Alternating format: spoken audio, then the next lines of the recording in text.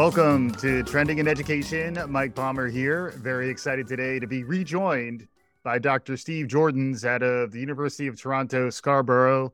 He's a psychology professor, delivers massive courses awesomely, and he also predicted the great snapback that we're living in on a show a couple years back. Steve, welcome back to Trending in Education. Thank you. Always great to be with you, Michael. And we're not alone, which is also delightful. We are joined today by Lilaani Thangavadivelu. Lilaani, welcome to Trending in Education. Thank you so much, Michael. It's nice to see you. And you're here in part because you're working with Steve on this project. You're technically still a student at the University of Toronto, Scarborough, but you will soon be graduating, and some of the work you've been doing really leading into your graduation has been building on work that you and Steve have done together. We always start by getting someone's origin story, however you want to tell it, but we'd love to just get our audience familiar with who you are and what you're doing these days. Yeah, for sure. So I am currently a student at the University of Toronto, Scarborough. I was a student in Professor Joordens' class in 2019. So this is pre-COVID, fall semester. And I had the opportunity to be in his introduction to psychology class. And I worked in, I would say, in one of the preliminary stages of this project where I had the opportunity to create a public service announcement. At the time, my work was focused on drunk driving. I vividly remember making a voice podcast. So maybe that was like a lead to this one. Yeah. But then recently I had the opportunity to work with Professor Joordens on this experiential learning activity. And that kind of led me to here today with you. Yeah, and it's culminating in the two you started to publish some research about the work that you've been doing.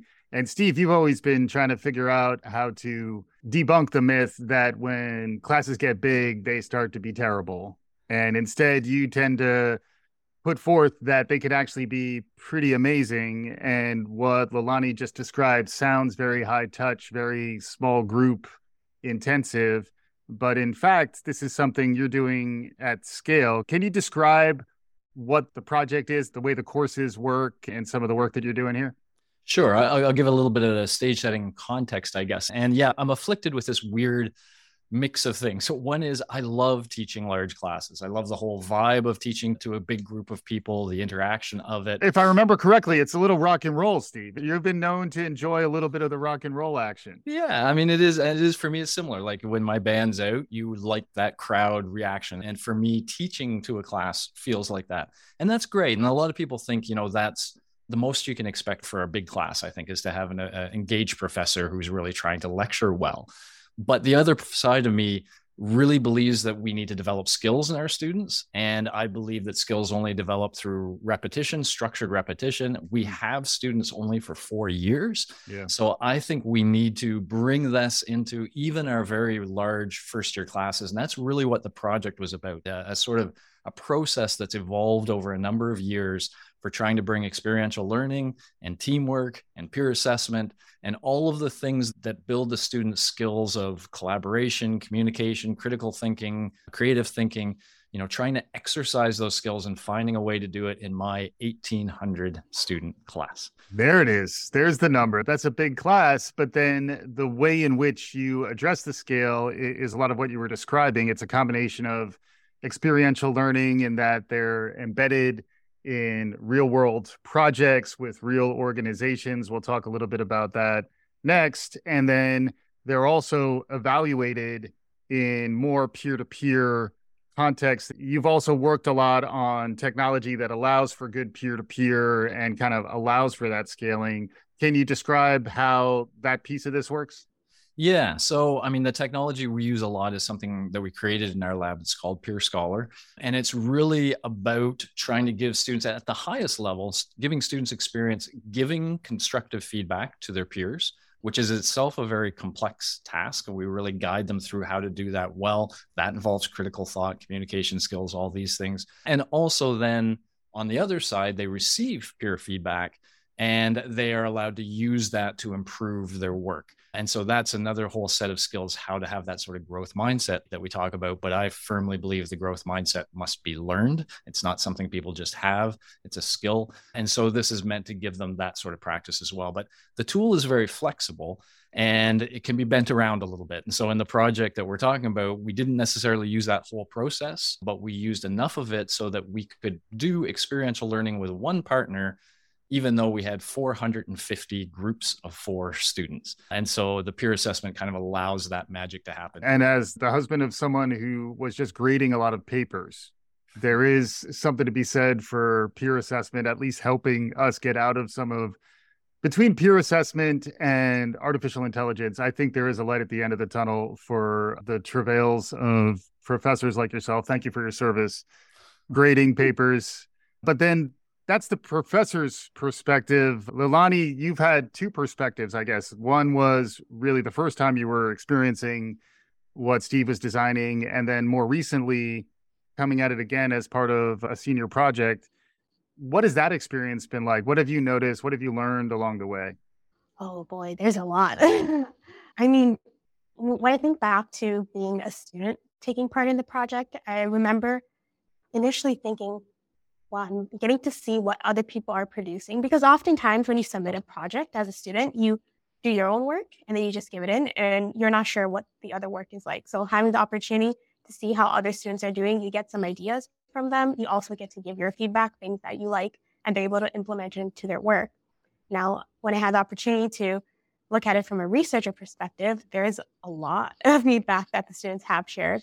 It's amazing to see how much they benefit from having the opportunity to share their own feedback, but also receive it and implement it into their own work. Mm-hmm. So it's definitely been a wonderful experience. It strikes me very much around how engaging in equal footing around feedback in that, like, I'm evaluating other people's stuff and they're also evaluating my stuff, changes the dynamics a lot. I think it starts to create more of a group, us against bad work rather than me against you. And then, I imagine that's partly the design. It sounds like you're kind of trying to bring in different dimensions of either working together in their group or then working together in their feedback group. You start to really develop the collaborative and communication skills that are kind of what you're talking about, Steve. So you'd be a great scientist, Michael, because as it actually turns out, we didn't intentionally create Peer Scholar with that in mind, but another professor who used it had exactly that same thought. He said, I use it in my large class. It doesn't have to be a large class. That's where we use it. And he said, I feel like it enhances what we call community. And there's in fact the scale called community of inquiry that asks, how connected do students feel to the professor, to the material they're learning, and to their fellow peers? And that last one is called social presence. And so we did a full out study, randomized group design, and you're absolutely right. The social presence was higher when Peer Scholar was used. And so having students sort of pro-socially helping each other seems to enhance that bond that they feel and can take a big class and make it feel a little bit warmer. Yeah. And then the related choice that was made here, which I think is worth talking about, is the partner that you found. The story of Swab the World was certainly something that I think can connect in interesting ways. Maybe starting with you, Lilaani, and then Steve, weigh in however you think makes sense. Can you describe who Swab the World is and how that related to the project this go around? Yeah, so it's an external organization based from Quebec. And the founder of Swab the World, she was in need of stem cell donors because she had cancer previously. And her goal was to find and create a more ethnic, more multicultural donor base. And with the students, they have the opportunity to work with Swab the World to create public service announcements, either relating to a specific group that they're interested in, or they want to make it for a specific person who's in need of stem cell donations. Yeah, and that choice, Steve, seems really clever on multiple fronts and also a good cause, clever in service of a good cause. But it does seem like it starts to build in more intrinsic, the old saw, I don't know if it's an old saw. The idea that's out there nowadays is that the rising generations are more mission driven and want to connect to a cause. I think that may be true for really all of us these days. But at least in that context, it does seem like the work is ultimately in service of a good cause. And that, I imagine, builds some motivation and connection and trust as well. Yeah, always with these assignments, the first trick is trying to find that external partner. And I actually like to usually change it year by year because, in fact, this is the capstone experience of the course, then ends up sort of defining the course. Like Lilaani said, her course was about, drinking and driving kind of thing. We had one that was all about homeless in Toronto and helping them. We had one about immigrants, supporting immigrant communities as they come in. But yeah, this one, when I heard about this one, it was special for a couple of reasons. And first of all, the people they're trying to reach are the students in the class. They're looking to reach 18 to 35-year-old students of ethnic backgrounds. And that is our class to a T. So I knew there would be, that connection, that they would understand the challenge and that they would feel like, hey, it's actually my communities that have the unfair advantage here, and I want to do something. So there's your mission. Yeah. And Steve, just to clarify, in case our listeners don't know the actual context for Swab the World, like around leukemia. Yep. Yeah. Let me give that sense. So for some cancers, and leukemia is one prime example, really the only opportunity to reach remission is through some form of stem cell donation. And the Canadian stem cell database that we have here is a great database, but it's over 70% Caucasian in origin. And it turns out race matters in terms of finding a match. And so less than 20% of the world is Caucasian. So that means, 80% plus of the world is just represented by a small part of the database. And so Mai Dong, the head of Swab the World, and she will work with other people, reach out to her. She's a fantastic person doing great work. But, from her perspective, this was an opportunity to speak directly to our students about this cause and to, try to encourage them to make a difference and really showing them directly that, hey, if every additional stem cell that gets added to this database can literally save someone's life. So it sounds a little, highfalutin a little bit, but this is a project where we can say to students, the work you do in this classroom could save someone's life. You might not know it, but it could. And that brings sort of authentic learning to a whole other level. And just as you said, the goal of all of this is to have them go through the deep learning process in a much more intrinsically motivated way. We'll talk about some of the grades. There was only like 3 grades associated with this whole assignment, and most of that's participation based. And so it was really counting on them just feeling the mission and wanting to do their best work. And it seems from the research, as we'll describe, they're into it. Yeah, that's awesome. And I will say, as someone who's doing a lot of media like this for a living, the fact that you chose some public service announcements and allowed the team to engage in the co-creation of a media output, I think is also spot on if you are thinking about the future of work and the types of the 4 C's. Is it 4 C's? I've heard 4. Four, how many, 6, 7. How many C's? It's a lot of C's. It's transversal, transferable, 21st century. Yeah, they go by so many. Collaboration, critical thinking, creativity, and communication. Those I've heard a lot. So at least those, they all sound like they're in service of a cause here, and you're working together. Lilaani, having watched this from 2 different perspectives now, what's it like having to work together on those public service announcements? So the year that I got to do it, it was individual based. I see. But at the time, I think it gave me the opportunity to reflect on myself. So just a little thing about me. I'm a lefty, and oftentimes people tell me, you must be really good with drawing. I have 2 left feet with drawing.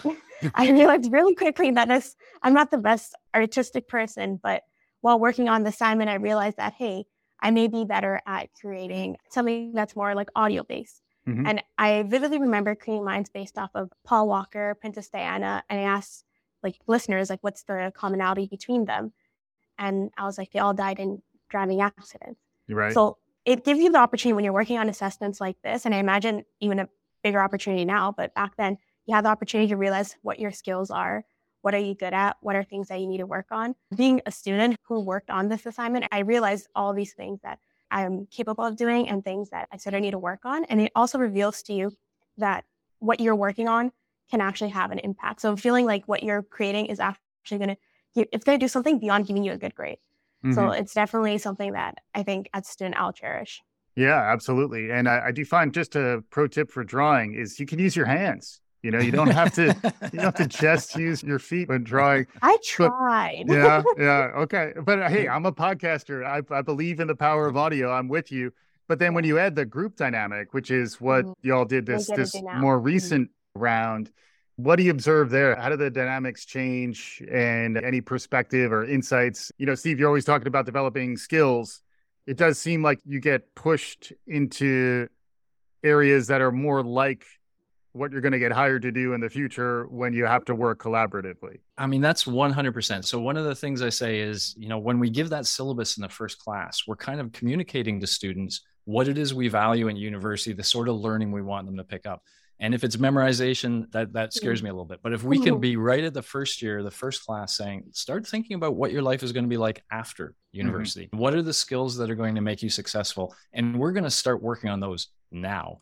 I think communicating that early on, and that's why I'm so eager to bring these things into big first year courses. And you're right, the teamwork, that was a more recent, just as Lilaani suggested early on, it was more individual work. And I thought, can we do teams in a freshman class? And we're talking about 450 teams of 4. And they work as a consulting group as though they're like an advertising agency. So they learn about SWAB. There's a bunch of interactions. Maya actually came into the class and spoke. And then their task is to come up with a sort of campaign to kind of raise awareness amongst their community. So yeah, that's the kind of thing they'll do post-graduation. And learning how to do that is critical. Now, I do want to add one other thing. So many people, I think, say about how teamwork is so great. And then a bunch of other profs say, yeah, I don't know, students hate it. And they generally do, but they generally do because profs generally just throw them in and leave them there. And so they struggle not knowing the challenges, not knowing strategies and things. And so we've created some micro learning. If anybody wants to see it, it's at videos.peerscholar.com. Check the teamwork button. And we have a video that tells them, here's why teamwork can be so valuable to you. Then we have one that says, here's why it's so challenging. Here's where things go off the rails. Yeah. And then we have one that says, here's what you can be doing right at the beginning to make sure it doesn't go off the rails. Right. So part of our research project this time was to say, okay, now that we've done that, now that we've given them the support, do they still hate teamwork? Is there still revolt? Or is this something they're now embracing more? And this is a very Vygotskian notion, by the way, for those who are into the history of education, just providing the scaffolding and the support that students need to feel competent, to feel like they can do what they need to do. Get some desirable difficulty built in there, Steve, so there's enough resistance. And I think anytime you get 4 people together, believe me, there's going to be a little bit of resistance. But then you do learn how to work as a group. And what's nice about it, although it is interesting to contrast that with the solo project, it is nice to have a portfolio of work, so the idea that you're building something that you can point to and say, I made that, we made that. And then there's also, on top of that, an element of competition, gamification around trying to ultimately, eyes on the prize, be at the top of the pile of 450. What was that experience like? Or what was it like watching that? You were describing it really in 2 perspectives, Lilaani. One was the fact that you actually built something the first go around, and now having done research on a large cohort who were all working together to produce outputs. Thoughts on how that makes an impact? Yeah, I mean, when looking at the students who've worked on group PSAs, I definitely do see that there's more creativity. I can imagine that now that you're in a group, you have people who have different skills, and certain people are better at maybe coming up with the idea. Certain people may be better at producing the idea, making it creatively aesthetic, and all those factors. So a lot of times you see very high quality pieces of work that I'm like, wow, you guys are an undergrad making these things. Like, this is amazing.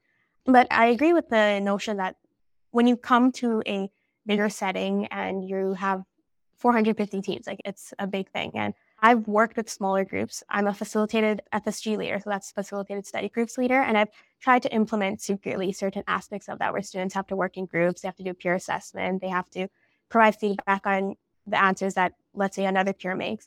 And you can see how it sort of helps them produce work that they're all proud of, and they're all able to make something meaningful out of it. And now seeing that come on a larger scale in the first year psychology course, it's pretty fantastic.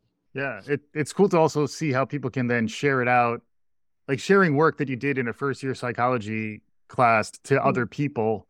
Yeah. That's pretty cool, because you don't always do that. There is this sort of church and state dynamic where, like, that was for an academic project. I'm not going to share that with my friends, So some of the data, by the way, that was kind of interesting is we did ask questions like, did you talk to your family about this project? We find very high rates of them talking to family, talking to friends, and we encourage them to share. So there is a process. We go from those 450 teams who, just very quickly to give you a sense, they peer assess each other's work using a rubric that's very clear about the characteristics of a good PSA. By the way, they were very unconstrained other than that. They could do anything they want. It could be, somebody had, by the way, a very clever example was an ad to put on the back of a bus written in a very specific community's language, so that most people wouldn't even understand what the ad was. But people in the community who they were trying to reach would be like, wow, that's written to us. Interesting. And that was their sort of pitch at it. And I thought, I just want to unleash. We tell the students, these communities better than we do. What 18 to 35-year-olds watch, how they get information. Whatever you think is effective, do it. And if you're proud of it, share it, because the whole goal of this is to enhance awareness around what Swab the World is doing. Yeah. And, everybody reached, whether you make the top 10, which we can talk about, or not, if you're proud of your work, you should feel proud to share it. And so we try to encourage that activism and that sort of empowerment. Yeah. And I'm a lifelong sports fan, more of an enthusiast than an athlete these days. But, the competitive aspect, I was also, a competitive trivia player in my day. So I do understand why, the gamification makes a lot of sense. I'd love to hear a little more about that, Steve, and then also how you're connecting this back to the intro psychology course, just to put a cherry on top. But yeah, the gamification, I was intrigued. It almost felt like it could be reality television. Yeah, in a sense. So imagine, first of all, each team throughout the course, they're learning about how human attention works, what draws the mind somewhere. They're learned about how memory works, what makes some message stick. They're learned about persuasion, how to persuade people towards some position.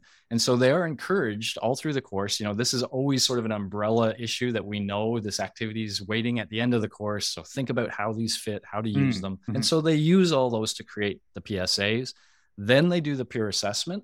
And the way it works, the math kind of works out in an interesting way where every group is actually assessed by 24 individual students. Okay. And so we have this rich score. We can now calculate averages and we can find the top 10. Yeah. And so those top 10 get identified. They get announced. There's already a prize to making the top 10, which is I will write a reference letter for these people because I assume to do work of that quality. There's things I can say about their creativity and communication skills, etc. But then the top 10 go into the next round of judging. And this is where we bring Swab the World back. We had at least 4 members from the Swab the World organization and about 2 or 3 from University of Toronto, including the chair of our department, which was kind of cool. And they assess those final 10, again, by applying a rubric, also giving feedback, rich feedback to everybody.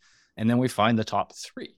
And those top 3 now live on the Swab the World site. If you go to the Swab World site, you can see those 3 that won, and they get a big kick out of that as well. So, that's the sort of prizes to the extent it is, but I think there's a lot of bragging rights. And those letters of recommendation, by the way, is something I'll mention to professors.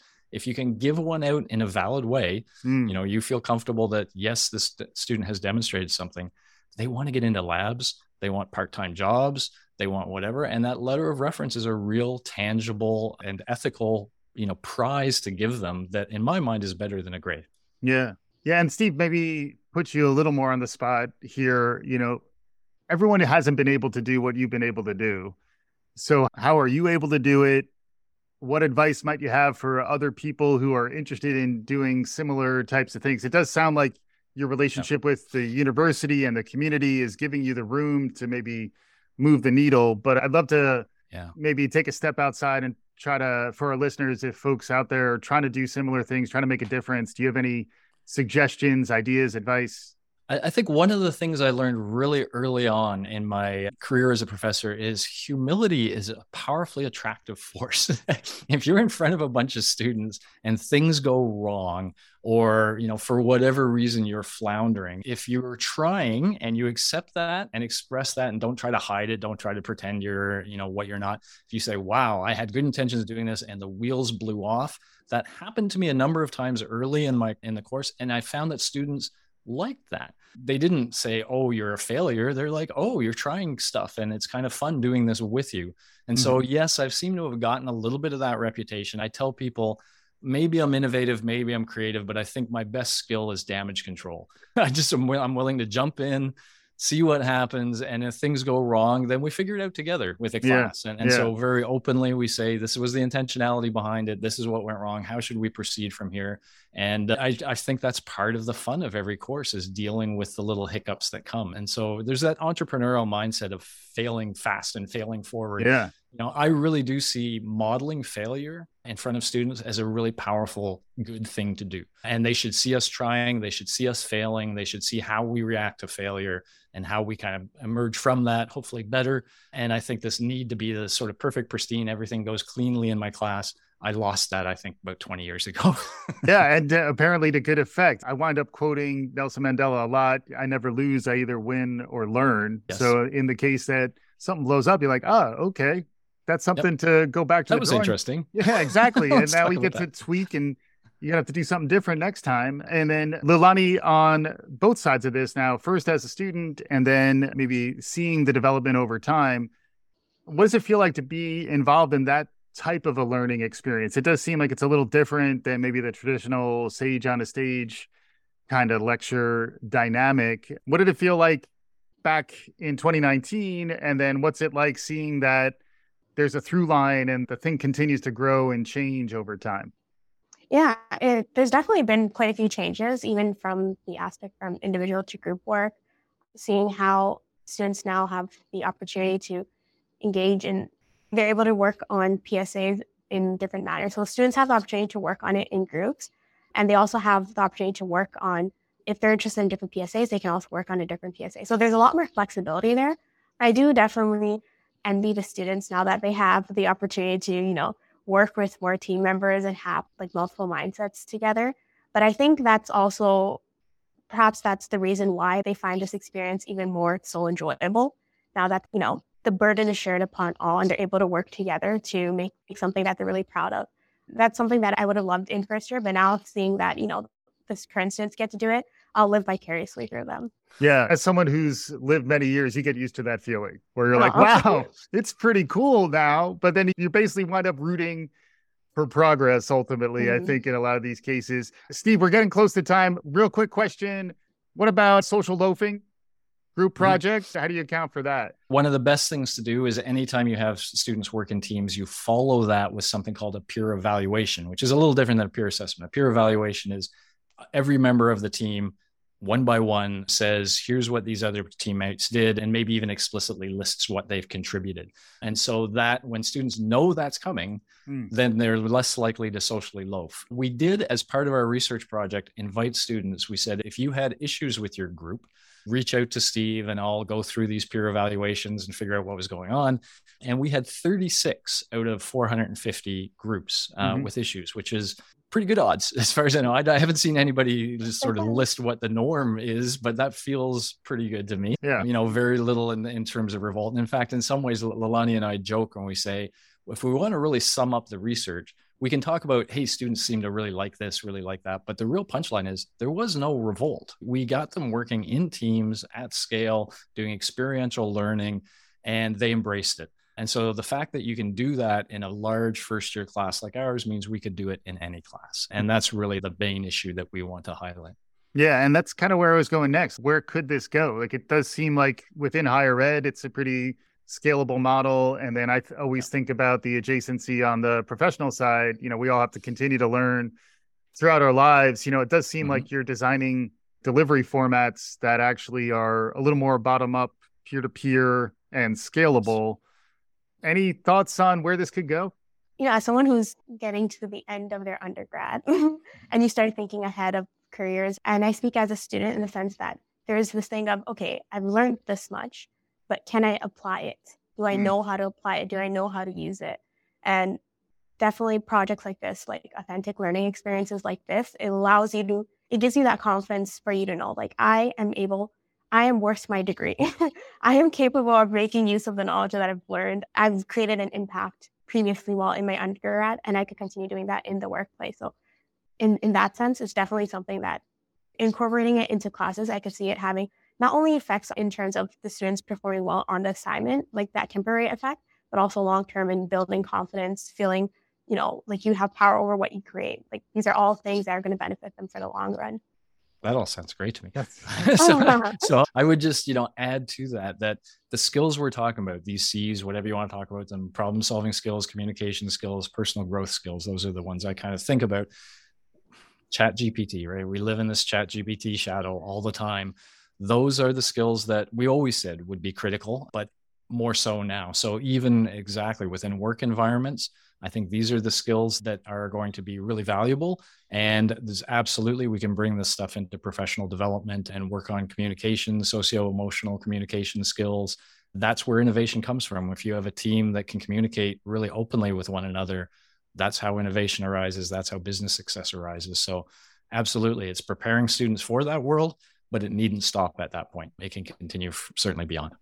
Makes sense. It reminds me also of the importance of being able to take that feedback, and that's the hard part. That is. I remember one of the best professional trainings that I had in my career reminds me of what you're describing. And, you went through those peer evaluation, peer feedback sessions at the end, and all you could say was thank you. That was all you could say. And I still, to this day, remember that.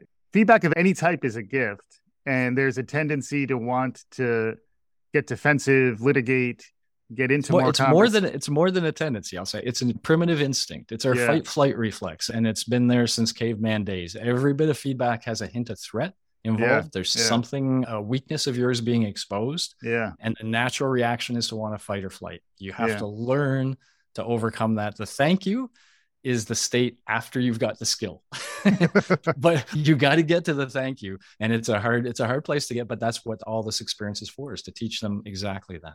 Yeah. And you got to get those reps in. And that's why doing this at scale really can move the needle. Wonderful conversation with Lilaani Thangavadivelu and Steve Joordens. Thank you so much for joining me on today's show. Thank you, Michael. Thanks for having us. And for our listeners, hopefully you enjoyed what you heard. We'll include links to what Steve was talking about in the show notes. This is Trending in Education. Subscribe, tell your friends, write reviews, do all the good things. We'll be back again soon. Thank you for listening.